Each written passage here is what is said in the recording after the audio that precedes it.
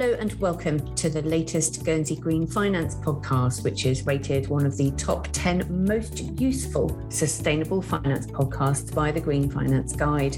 Guernsey is one of the jurisdictions leading the way in green and sustainable finance. And as part of this podcast series, we're speaking to and learning from some of the leading global figures in the field. My name is Rosie Alsop. I am Communications Director at We Are Guernsey, the promotional agency for Guernsey's finance industry. And I'm delighted to be speaking today with Duncan Grierson, who's Chief Executive and Founder at Climate. Welcome, Duncan. To introduce you to our listeners, can you just tell me a bit about how you ended up working in this area of green finance, a little bit about Climate and a bit about your backstory? Yeah, hi Rosie. Yeah, delighted to be here. Thanks for inviting me. So Climate is a smartphone app, a fintech, if you like, that makes it super easy for anyone to invest in companies that are already having an impact on climate change. And my background is I've been in sustainability for almost 20 years. I was originally in the world of finance by venture capital. I was a venture capitalist. I was investing in startups. And then the last 18 years, I've been building and investing into companies in the area of climate tech, clean tech, it used to be called. So I've been sort of deep in the weeds of sustainability for quite a long time. And Climate, really the genesis of the idea was I was thinking about raising a venture capital fund to invest into early stage companies making an impact on climate change, so clean energy and clean tech. And but I was also noodling on the idea of building a community of people online that wanted to have an impact. And so really with Climate, we're really combining both of those ideas, and we're making it super easy for anyone to invest in a range of themes, from clean energy, which is most obviously things like solar and wind, but also clean tech, so the supply chain for clean energy in particular, but also smart mobility, so electric mobility, electric vehicles in particular, and then also sustainable food. That's a growing theme for us. We think that's a really interesting area. As users, consumers, citizens, we change our dietary habits as we move more towards plant-based foods. That's sort of a mega trend we see. And then another major theme for us is circular economy, which is sort of the next phase of recycling. We think there's some really interesting companies that are building business models around the circularity of the things we use in our lives. So how can you get more life out of your clothing, for example? So it's been a long journey into the space, but I guess my experience prior to Climate, sort of connecting the dots backwards, as it were, I think gives me some quite interesting insights into the kinds of companies that we can help other people invest into. Well, that's really interesting to hear that. And I can totally see why your journey has brought you to found Climate. We haven't spoken with many venture capital investors yet on the podcast. How important do you think the role of VCs are in funding climate adaptation and mitigation? Yeah, I do think it's important. I think that there are already a lot of proven technologies out there, in particular solar and wind. And there's various bits of research that solar and wind alone with new energy storage technologies can account for 75% of what we need to decarbonize the energy system. But that still leaves 25%. And that extra 25%, that extra piece that will get us to net zero, we do need newer technologies. And typically these technologies do take some time to bring down the cost curve. So solar, for example, solar has dropped dramatically. It's dropped over 90% in cost over the last 20, 30 years. So it's now much, much cheaper than it used to be. Now, solar is at cost parity or cheaper than coal now in most parts of the world. So we should be installing lots more solar. And wind is similar. We've now got these very large wind farms, particularly offshore wind, making a massive difference on decarbonizing our energy system. But there is this extra bit that we need to get funded, to get proven technologies in the market. And for that, we do need earlier stage funding. And so venture capital can play, I think, a significant role. but I wouldn't overplay it. I think also governments have got a role to play here. So we typically will need match funding, some sort of subsidy systems to also help fund this need for new technologies to get into the market. Yeah, I would agree with that. Now, Larry Fink, Chief Executive of BlackRock, recently said that the next 1,000 unicorns, billion-dollar startups, for those who don't know, will be in climate tech. Do you agree? And what do you think are the growing themes that we're seeing in climate tech? I know that you mentioned sustainable food a second ago. Is there anything else? I think mobility is another obvious one. You know, the move towards electric vehicles. I think that's been a long time coming. Definitely. There's a lot of proven technology now. Obviously, you know, Mr. Musk in California has dragged the whole of the mobility, the whole of the automotive industry, much more quickly than they would have otherwise done into the electric space, and that is fantastic. And he's obviously built a whole load of wealth around that as well. And I think, you know, we'll see similar things in other parts. We're seeing also, you know, sort of in the other parts of the mobility space. And it's not just hardware, it's also software. You know, a lot of these businesses are now being enabled by clever software. So we're also interested in software as well as hardware. But back on food, I think food is particularly interesting. You know, around 20% of carbon emissions are because of the food supply chain and how we waste food. So we waste a huge amount of food, you know, in the field and in the transportation of food to get to our supermarkets and then get to our tables. And so there are lots of clever new technologies that are coming through. They're not yet at super cost effective. And for example, vertical farming, you know, I've personally invested in a couple of vertical farming businesses, and that's the ability to grow sort of leafy greens in a tray system in a little sort of robotic factory close to where you live. So you massively reduce the wastage, and you also reduce the transportation of those kinds of foods. And currently, many of them are focused on kind of leafy greens, but they're also extending into other foods. So I think there's a tremendous opportunity for innovation, new technology in the food sector. And, you know, as that comes through, it'll naturally create a lot of value for the people who are founding and building those businesses. The vertical farming sounds absolutely fascinating. That's the sort of thing that Guernsey could really get behind. We've got a long history of horticulture and a lot of glass houses here that aren't used anymore. That's fascinating. Now, you told us a little bit about Climate and, you know, fintech focused, investing for climate impact. Can you tell us a bit more about the companies that you're investing in? Yeah, for sure, Rosie. So we've got 6 core themes. I think I touched on. So clean energy, clean technology, smart mobility, sustainable food, clean water, and circular economy. And perhaps it's best by sort of giving examples. So, I mean, clean energy is an obvious one. You know, we've invested into a range of solar and wind developers. So they put large solar fields up. That's up to clean energy. And then in the clean tech piece, that can often be the supply chain for clean energy or clean mobility. So a good example there would be Vestas, which is one of the world's leading manufacturers of wind turbines.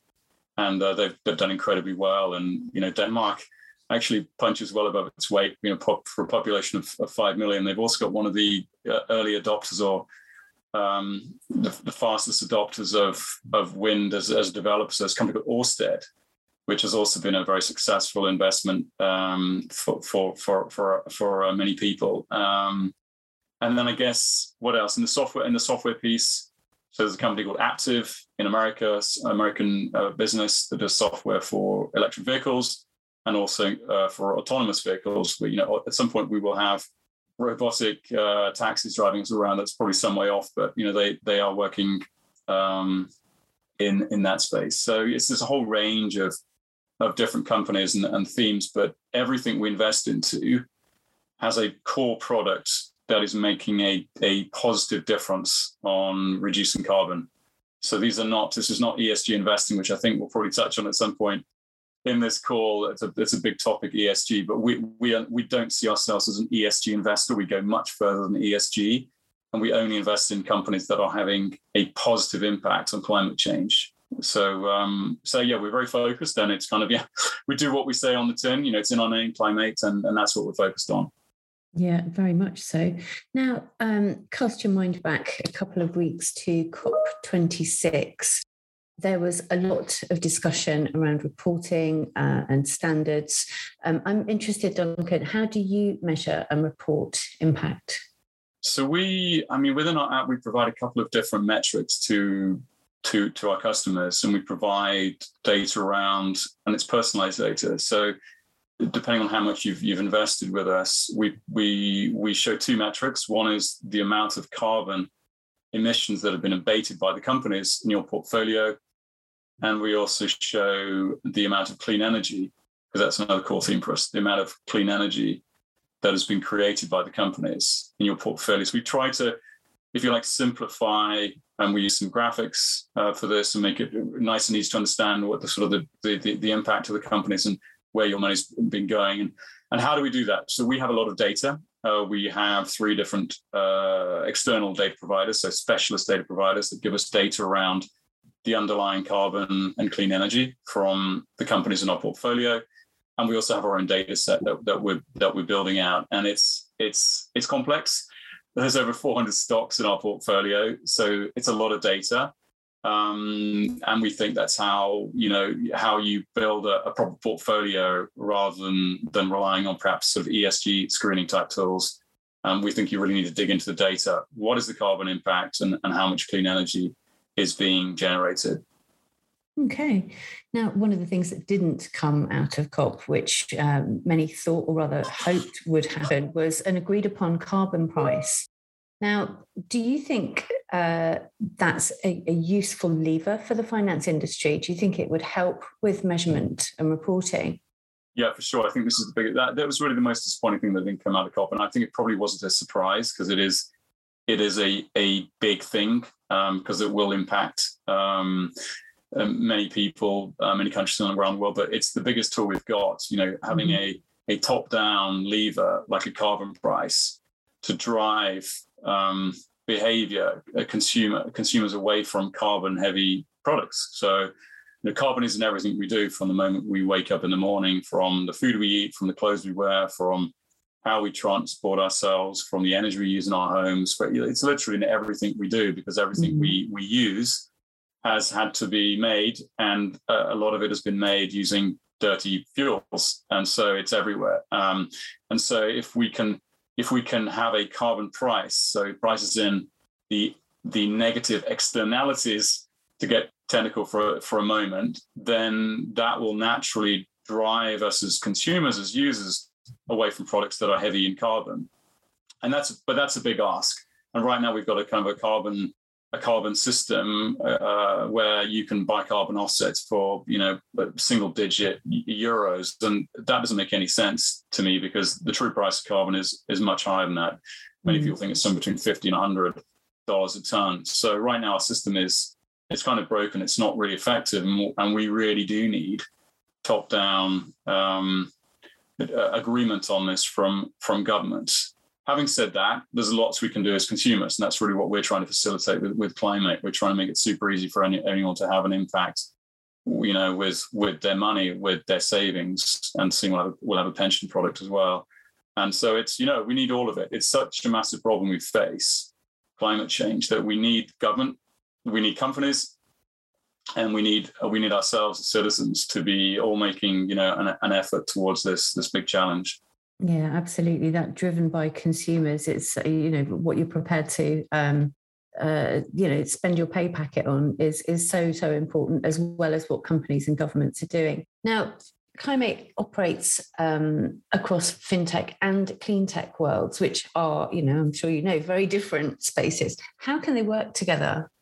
Yeah, I think they can work together in a number of ways. I mean, you're right that, clean tech historically has been sort of very physical, if you like, very kind of asset heavy. But I think there's also, really interesting opportunities around, in the digital space, around software. And I guess what we're doing is trying to help bring that together with a digital product or a digital platform that can enable in lots of different ways. And I guess one of the most obvious ways is community. So we've all got smartphones in our hands. Many of us are too much of the time, and we're all a little bit addicted to them. I know I am, but we have this amazing communication tool. So how can we bring these worlds together? Well, we can build communities of people who want to have an impact, and there's different ways of doing that. And there's one tool that some of the banks are beginning to use, and they begin to provide you with your carbon footprint.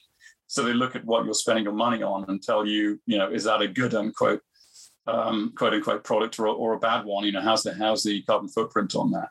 So I think that's a useful tool, and I think you'll see more and more of that. And I think you'll see more and more of other platforms that are trying to bring people together, be it around your carbon footprint, or be it around, different products you can access, or just generally around education and content. And I think, there's lots of people working on in these places. So that's kind of how you can use, the world of fintech and clean tech together, and particularly using, the smartphone as a platform. I think that's fascinating. I think if everybody calculated their own individual CO2 footprint and actually saw, the impact that they as a human being are having, I think that's a really powerful thing. So let's talk about COP again. Our green finance manager, Stephanie Glover, and our green and sustainable finance strategic advisor, Josephine Bush, were both lucky enough to attend COP in Glasgow. And they said all the people working across the finance centre they spoke with, it was the first time they'd attended such an event. And it really felt like this COP was, for want of a better expression, finance COP, where the industry was really engaged in creating real momentum for sustainable investing. I'm interested to know what your thoughts are on this. Do you feel it's galvanized the industry? And what are you expecting in terms of tangible action plans from the finance industry, Duncan? I do think it has. I think that's one of the positive things that came out of COP, is there's definitely a much bigger focus now. And I think COVID has helped that. I think a lot of people have been thinking much more about how they live and what we can do in a different way, because we have a beautiful planet to live on, and we're currently damaging it, destroying it. And so I think there is much more momentum generally coming out of COP. And one of those was this huge number that Mark Carney, the former governor at the Bank of England, mentioned, that there's 130 trillion pounds worth of investment that the largest financial institutions around the world can put to work to make net zero happen by 2050, and sort of based on science targets. And that was very encouraging. Of course, it's got to happen now, but it does feel like there is a lot of movement, there's a lot of goodwill, there's a lot of positive energy. And I think also, turning it on its head a little bit, there's an opportunity here. As an investor, you can actually make great investments. There are so many mega trends that are happening. We spoke about sustainable food earlier, the move towards plant-based foods and liquids. People are drinking less milk than they were. They're buying plant-based products, for example. I think people are cycling more than they would have done previously. I think there are mega trends, and as consumers move away from carbon-heavy products to lighter things that are better for the environment, then if you invest in those companies, as an investor, it seems quite likely that you're going to do well. And we're already seeing that with our portfolio, which has done incredibly well in the first 12 months. So kind of flipping it on its head, that we've got this massive problem. It's a lot of doom and gloom. There's these apocalyptic images that came out of Germany with the mass floods this summer. Germany, one of the richest countries in the world. Crikey, if it's happened to them, just on our doorstep. And I think the ability to kind of galvanize that capital, but also think about it in a positive way, that actually we can create jobs, we can create value. There's a tremendous business opportunity here as well. So I do think coming out of COP, a lot of minds are now very much focused on it, and perhaps a lot of people are seeing it as a business opportunity, but that's just fine as long as we're putting money to work in the right places. That's got to be a good thing. So yeah, I do think that it galvanized a lot of people in the finance world. No, that's good. I'm enjoying your optimism. Now, you said earlier on we would probably touch on ESG as part of this conversation. You recently published an article with The Economist on ESG is BS. Can you tell me a bit more about that? Can you explain what the article was about and what some of the issues with ESG are? Yeah, essentially we see ESG as a massively missed opportunity. There are trillions of pounds, dollars have moved into ESG branded labeled funds in the last few years. And I think the underlying investors, probably think that they're doing good with their money. But actually what ESG is really just a series of screening tools to move your money out of perhaps the very bad companies into slightly less bad companies. And so there's some research that The Economist itself published just a few months ago, I think it was back in May this year, May 2021, that the top 20 ESG funds in the world, so the largest 20 ESG funds in the world, have on average 17 fossil fuel companies in their portfolio. And that's on average. Wow. Which is just mind-boggling. If you think that you're investing into companies that are having an impact on climate change, which is where we are, then you're actually sadly going to be, mistaken or potentially even misled if you're investing into an ESG label fund, because you're not. You're investing in, at least a piece of your money is going to fossil fuels, and that's that doesn't seem right.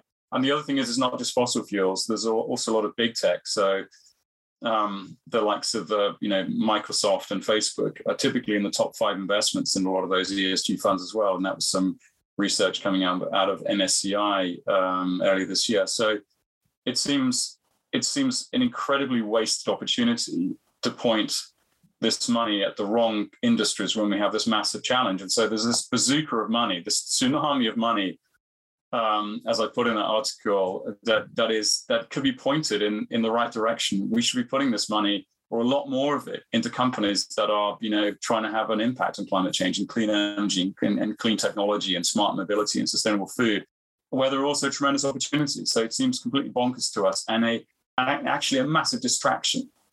This is perhaps the biggest point of the article was it's almost like a paracetamol. It's like we've got this incredible, headache, and we're giving ourselves a little paracetamol. It's not really solving the problem. It's just making us feel a little bit better because we think we're investing in an ESG fund, and so we think we should do a lot better with our money. And so it was a bit of a cri de coeur. It's a little bit of a call out that those ESG funds should be, perhaps doing a much better job. And that's really where we're and we're a tiddly little company. We're growing fast. We're 36 people. We're growing our user base week on week very, very nicely. But we're not going to solve this problem alone. We need the whole of the wealth management, the asset management, the financial services industry to be putting much more resource into the companies that have genuinely low carbon products and services, and not just slightly greener fossil fuel company. No, I agree. And there is a huge risk of greenwashing in this space. It's something in Guernsey that we're very aware of, and we've been doing a huge amount to avoid. For example, the Guernsey Green Fund regime is regulated, and any kite-marked fund has to meet internationally agreed criteria. Our regulator checks those funds do exactly what they say on the tin, and that clearly is a good thing. We've also had many conversations around whether companies should divest from their fossil fuel assets or they should embrace shareholder activism. What are your thoughts here, Duncan? Well, we are such a small company right now that our focus is very kind of pure play, if you like. So we're only putting people's money into companies making a difference. But if you're a much larger asset manager, you've kind of got a structural issue. If you're managing trillions of dollars, pounds, you've got to make a call on this. And I think if you manage that amount of money, then yes, you should be engaging in shareholder activism, because you're likely to have to put some of those funds outside of your ESG branded portfolios, your sort of more generalist funds that you're holding for pensioners. You're likely to have to put some of that into some of these dirtier industries, at least for a period of time, and therefore you should be much more vocal and active in how you engage with those companies and push them much harder on the energy transition. There is a lot of very good investments to be made in all these kind of heavy carbon industries. And so I think that is right.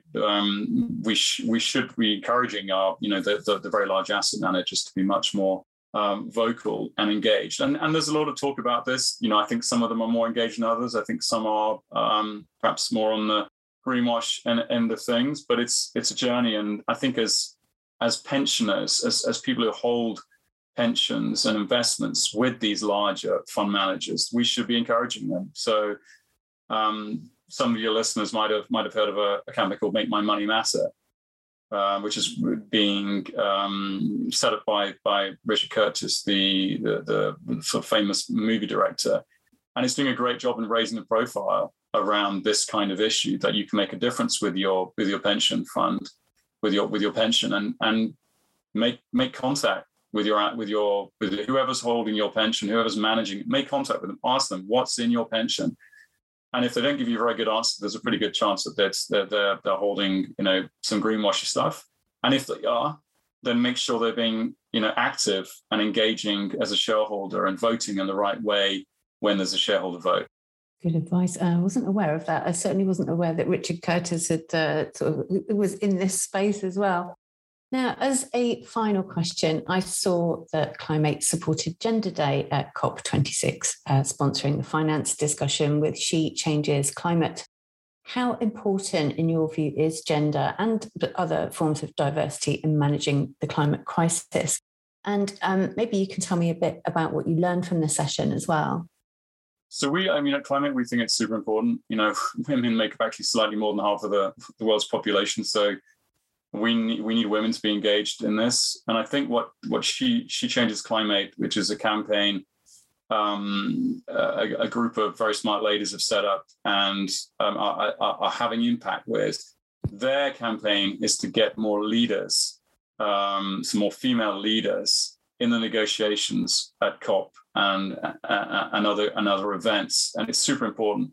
Right now, I think less than 10% of the negotiators at COP26 were women, and that's just not good enough. And we try really hard at Climate. Around half of our team are women, and we try hard to keep that balance, in our recruiting process, in our hiring, and it is super important. And I think women have a different perspective and can often really make a difference. I think the most powerful speech I saw at COP was by Mia Mottley, the Prime Minister of Barbados. And I don't know if you saw it, Rosie. I did, yeah.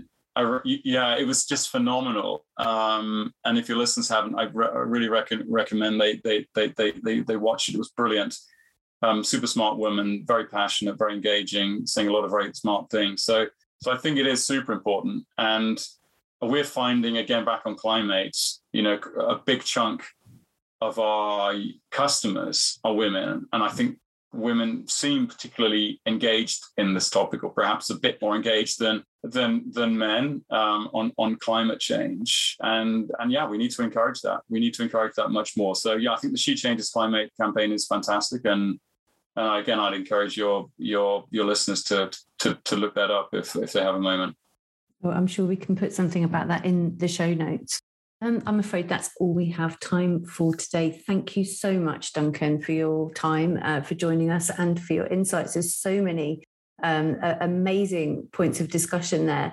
I'd also like to thank you for tuning into today's podcast and for listening. We have quite a back catalogue of interviews and panel discussions on the Guernsey Green Finance podcast channel, and you can check those out by searching for Guernsey Green Finance wherever you get your podcasts.